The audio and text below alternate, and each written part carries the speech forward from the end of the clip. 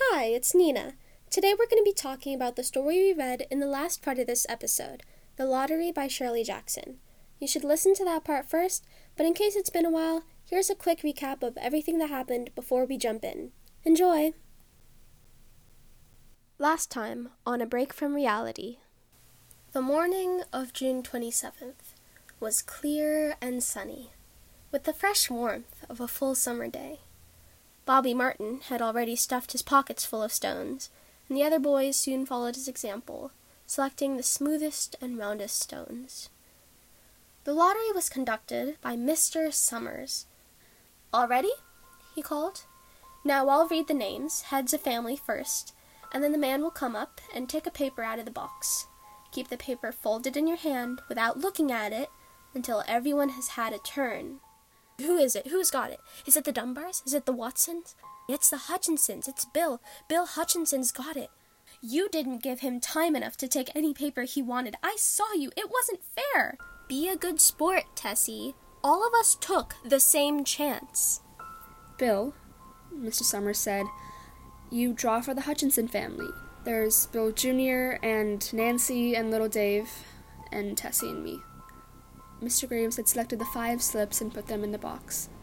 "Remember," Mr. Summers said, "take the slips and keep them folded until each person has taken one. Harry, you help little Dave. Nancy next. Bill Jr. Tessie. Bill." And Bill Hutchinson reached into the box and felt around, bringing his hand out at last with a slip of paper in it. The crowd was quiet. "It's Tessie. Show us her paper, Bill." It had a black spot on it.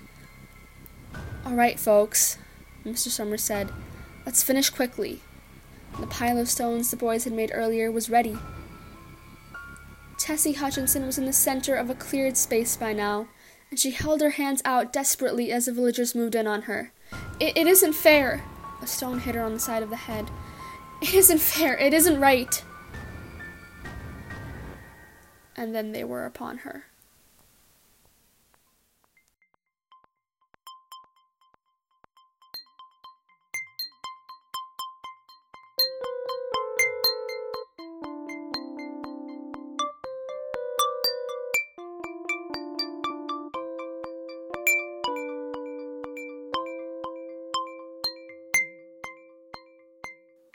So, how did you like the story? Did you like the ending?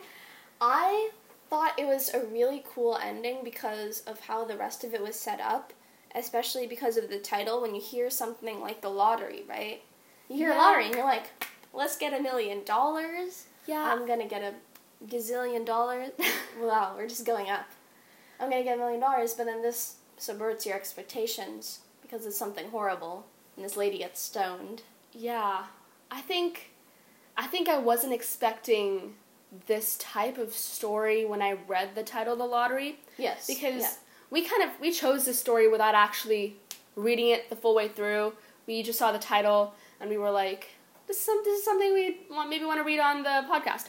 So we chose it and then we read it afterwards, and I think I was expecting it to be something related to the actual, like the lottery, and not something like this. I thought the choice from the author to stone Mrs. Hutchinson at the end was very interesting. What did you think about that? Like stoning as compared to like another form of public hanging. Yeah, hanging. Or like, not hanging because that would mean death. No, but stoning also means death. But stoning is a lot more visceral, you know? But stoning doesn't necessarily mean death, does it? Most of the time, I think it means death, right? Okay, I guess you're right. Stone someone to I don't know how them. stoning works. I'm sorry. I'm pretty sure you kill them. But compared to hanging is horrible. But stoning is passionate, man. It's the whole town getting involved to kill you, not just one dude pulling the lever. Yeah, It's everyone. It's something, you're right, it's something visceral. It's something, like, stunning. Not stunning, Animal. that is the wrong word. It's something that's very morbidly surprising. Yeah. You know what I mean? I'd say so. And it's kind of interesting how it's like the Hunger Games, right? Yeah, I'd say Where so. they choose someone to enter the Hunger Games from each district. But this time, it's like a scapegoat for their town's well-being, which is terrible. Yeah, I was going to say that's something they sort of referenced in the story because they're talking about good crops and stuff. Yeah. They never explicitly say it, that stoning this person will lead to good crops, but it's very heavily implied in how they're talking about that. It's implied that if they don't keep the tradition, then the town is going to fall apart. Yeah.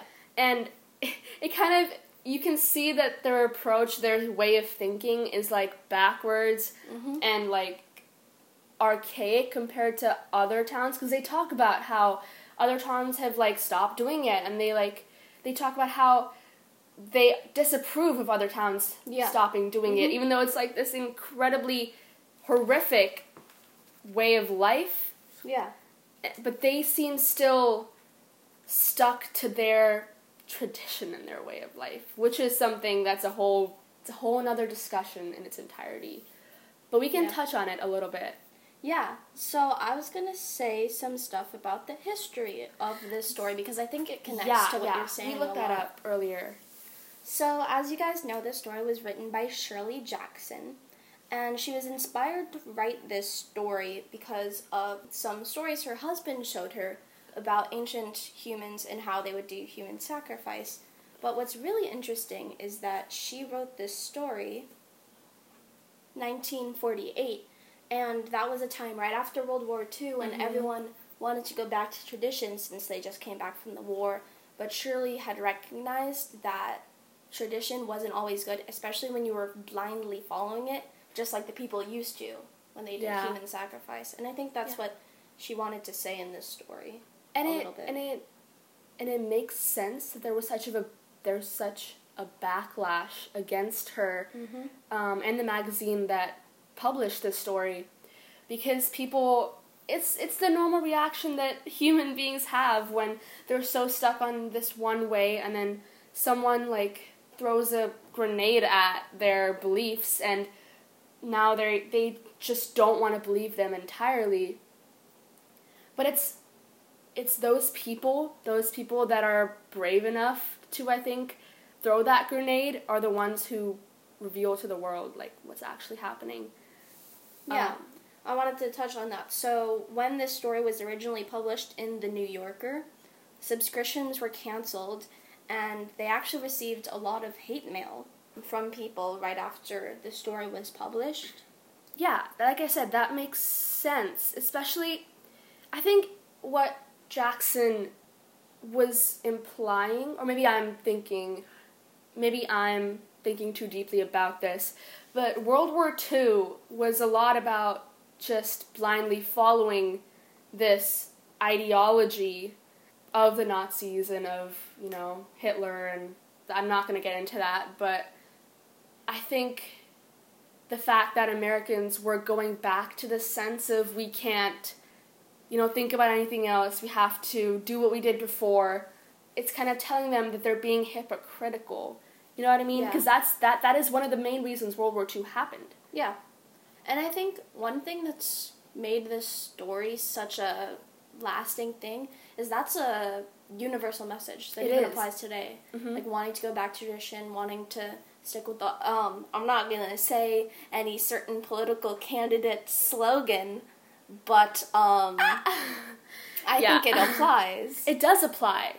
And it's terrifying to think of that some people are so stuck in their way of life, their way of thinking, that just anything that disrupts that is automatically, wrong.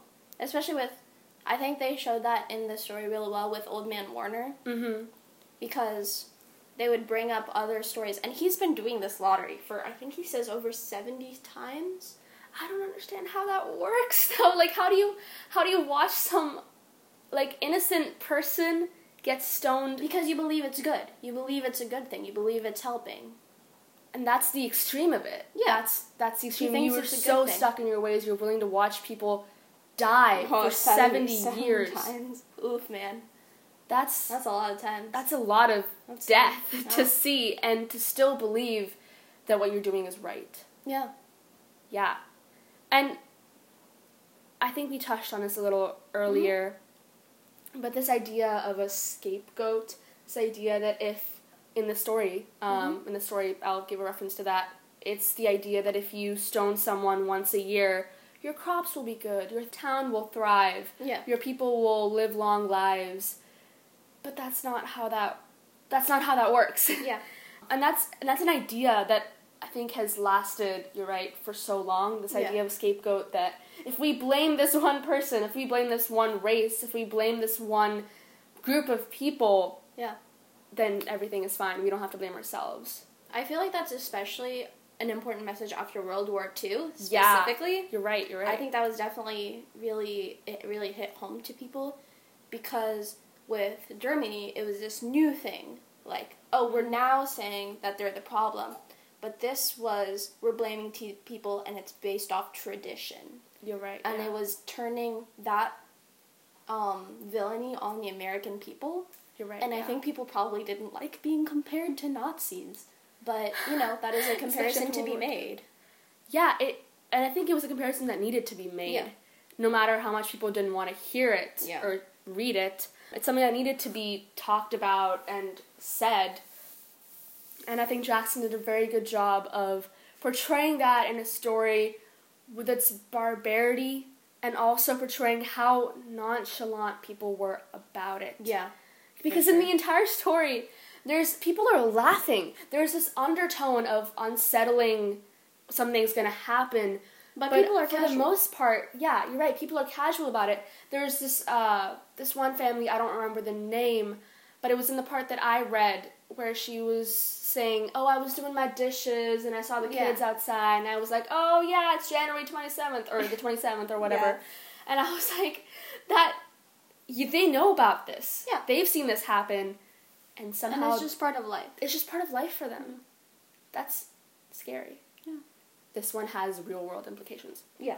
And it's kind of revealing something about our society and our way of thinking that I think we need to hear at all times in history, not just after World War II, which was when this was written. Yeah. So, moving on a little bit from the history, so we talked about Old Man Warner. Yeah. What did you think about Mrs. Hutchinson? I think that a big point with Mrs. Hutchinson was that she obviously didn't want to be chosen. And that moment her husband was chosen, she was just like, no. Yeah. Yeah. You're right, that moment when her family was chosen, she was the one who repeatedly kept saying, this is a mistake, something's wrong, this happened the wrong way. I feel like she knew what's in her interesting, mind though? that, I think it's crazy that she never says the lottery is wrong. She says you didn't give him enough time to pick the card. Exactly. Even though her family's the one chosen, she doesn't think something's wrong with the system. She thinks it's like a mistake. Yeah. And that's oof. Yeah. That's a very good...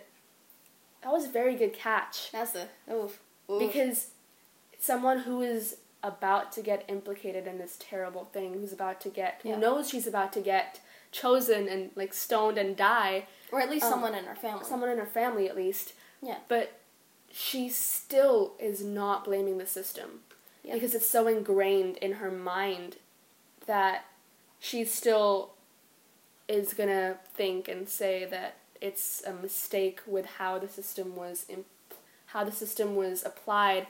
Yo, wait, this is a crazy connection, and I might be going off the wall, and could you draw a parallel to, again, wild capitalism, and how we love this system, we adore this system, and the people at the bottom are just, crushed by the system, but but a lot of times people say, oh, it's those people's fault for being lazy. It's not the system. If they just got a job. Bringing in a push. Yeah. Sorry, y'all. If they just got a job, if they just weren't lazy, if they left their mom's basement or whatever. You're right. They would do good. If they just worked hard, they could climb to the top. I see that connection a little bit. Not the lottery part of it, but just blind faith in a system and idolizing it and not seeing its faults sometimes. Yeah. Yeah.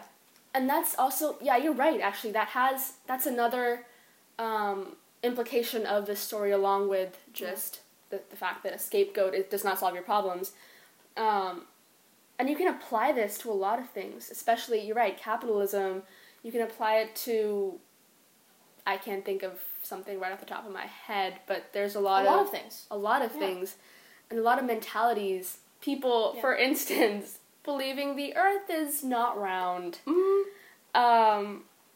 They're so stuck in their ways. It's so hard for them to imagine that they could be wrong. Yeah. Another thing that I think was interesting was Mr. Summers, the one who ran the lottery, because I think he's a really good representation of the evil in the town. He's the one running the lottery. He's the one who's really, really casual about it. He's like, "Hey, Bob. How's it going, Bob? Jim. And I think Jackson really understands how to write villains that are unsettling in that way, even when they're nice. Because for you guys who don't know, she actually has a background in horror. She wrote The Haunting of Hill House and We've Always Lived in the Castle. Mm-hmm. And I think it's just really not important, but I think it's really cool how she has this guy who just represents the lottery. You know, he's the official of the lottery. He represents the head of the system. Exactly. And sometimes how the head of the system is not the one at fault. It's the system. Exactly. Like, overall. It's not just him. It's everyone around him supporting him, too. Mm-hmm. You know what Oh, no. Sorry for everyone who's already heard me make one reference to A-Push, but political machines. Wait, how? I need you to break this one down for me. There's one person at the top. Oh, okay, but I feel like... And everyone benefits from it. All the people in this system don't want to break the system of corruption because they benefit from it. But the thing is, right, in that case, they did benefit from it because, like, ward bosses were giving them jobs and precinct captains were, like, giving them housing and that kind of stuff. And here they're getting good farm. But in this story, it's a little different because it's not actually the sacrifice. That's true. It's not actually the stoning that's getting them the benefits. It's just this idea, this mentality that they have that the stoning is going to get them benefits. Yeah. So, like, I'm surprised that, like, in the 70, whatever, how many years they've done this, there hasn't been a single, like, winter that the crops died and they questioned the system even a little bit, you know? Well, you know what could have happened, because sometimes that happens, is they just go, maybe the person who got chosen wasn't good enough. Or something. You're right, you know what I mean? Then there's always a way to justify things. You're right. And that's, there's always a way to justify things is the line that makes these types of mentalities so dangerous. Like, earlier, before we started this, you were talking about how everyone was really obsessed with how the lottery went, how before the lottery official used to have to sing and do things. Mm-hmm. I think that's part of it, because they could say, oh, you know, the official, he was a little lax this year. Maybe that's why it didn't do good. Last year he sang. This year he didn't sing. And it didn't rain. We gotta sing again. Yeah. You know, there's always a way that you can pin it on not the system.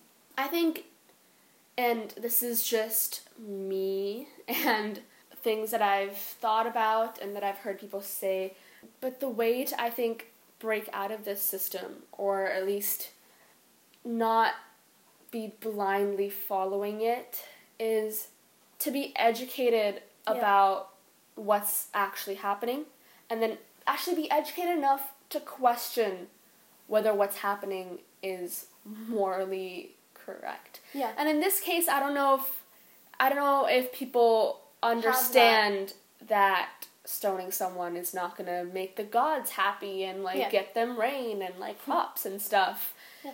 And it's that, like, education, that, like, intricacies of, like, knowing that connection is not how things work. Yeah. And then having a conscience enough to question that stoning someone every year is not the way to run a town. Yeah. And also the bravery to face people like Ordman Warner who don't want to change in their beliefs, and to be able to say, no, I think something should change. Yeah. If you truly believe that. Yeah, and that's the way, well, that's the way, like, tyranny and, like, these types of... It was people learning and then questioning. Mm-hmm. Yeah. Learning and questioning is the way to break out of the mold. Yeah. So, I wanted to close out on a quote from Jackson, and it's about the letter she got after the story was published. So she said, "The general tone of the early letters, however, was a kind of wide-eyed, shocked innocence. People at first were not so much concerned with what the story meant. What they wanted to know was where these lotteries were held and whether they could go there and watch." What? Yeah. What? And I don't know, but I feel I can totally believe that. Me too. Like, I don't know if any of you guys have sat around the junior tables and have seen those days when, like, there's a fight or something and all people want to do is watch. Yeah, nobody wants to get involved. That's... People getting their phones out and just watching. That's... Not stopping things. Just watching. And that kind of proves the mentality of they don't want anything to change. They just want to see it go down. Yeah. Wow. After World War II, I feel like there was a lot of anti-outsider mentality. So this idea that that this town had a scapegoat, that they just did this thing once every year and then life was good for them. At some level, some terrible, horrifying level, it appealed to them. Yeah. Because, I mean, it's a spectacle, right? People want to go see. That's why people run in and go see the fights, because they want to watch. It's fun. Yeah. Yeah. I think that's a good place to stop. That's where we're going to end off, you guys. Well, that was a little pessimistic near the end, but I hope it gives you guys the inspiration to not be like that, to get educated and to question things. Yeah. So you're not one of those people, you know? Yeah. So, as always, if you guys want to recommend us a story, you can go to bit.ly/breakfromreality, no capitals, no spaces. Just leave us a story, or if you guys have any comments for us, comments you have about previous stories, anything like that, just drop it on by. Yeah, and then maybe we'll talk about it in the next episode if we think it was something that was really something that we should have talked about in the last episode. Yeah. This has been Trisha and Nina. That was a break from reality. We'll see you guys next week. Bye!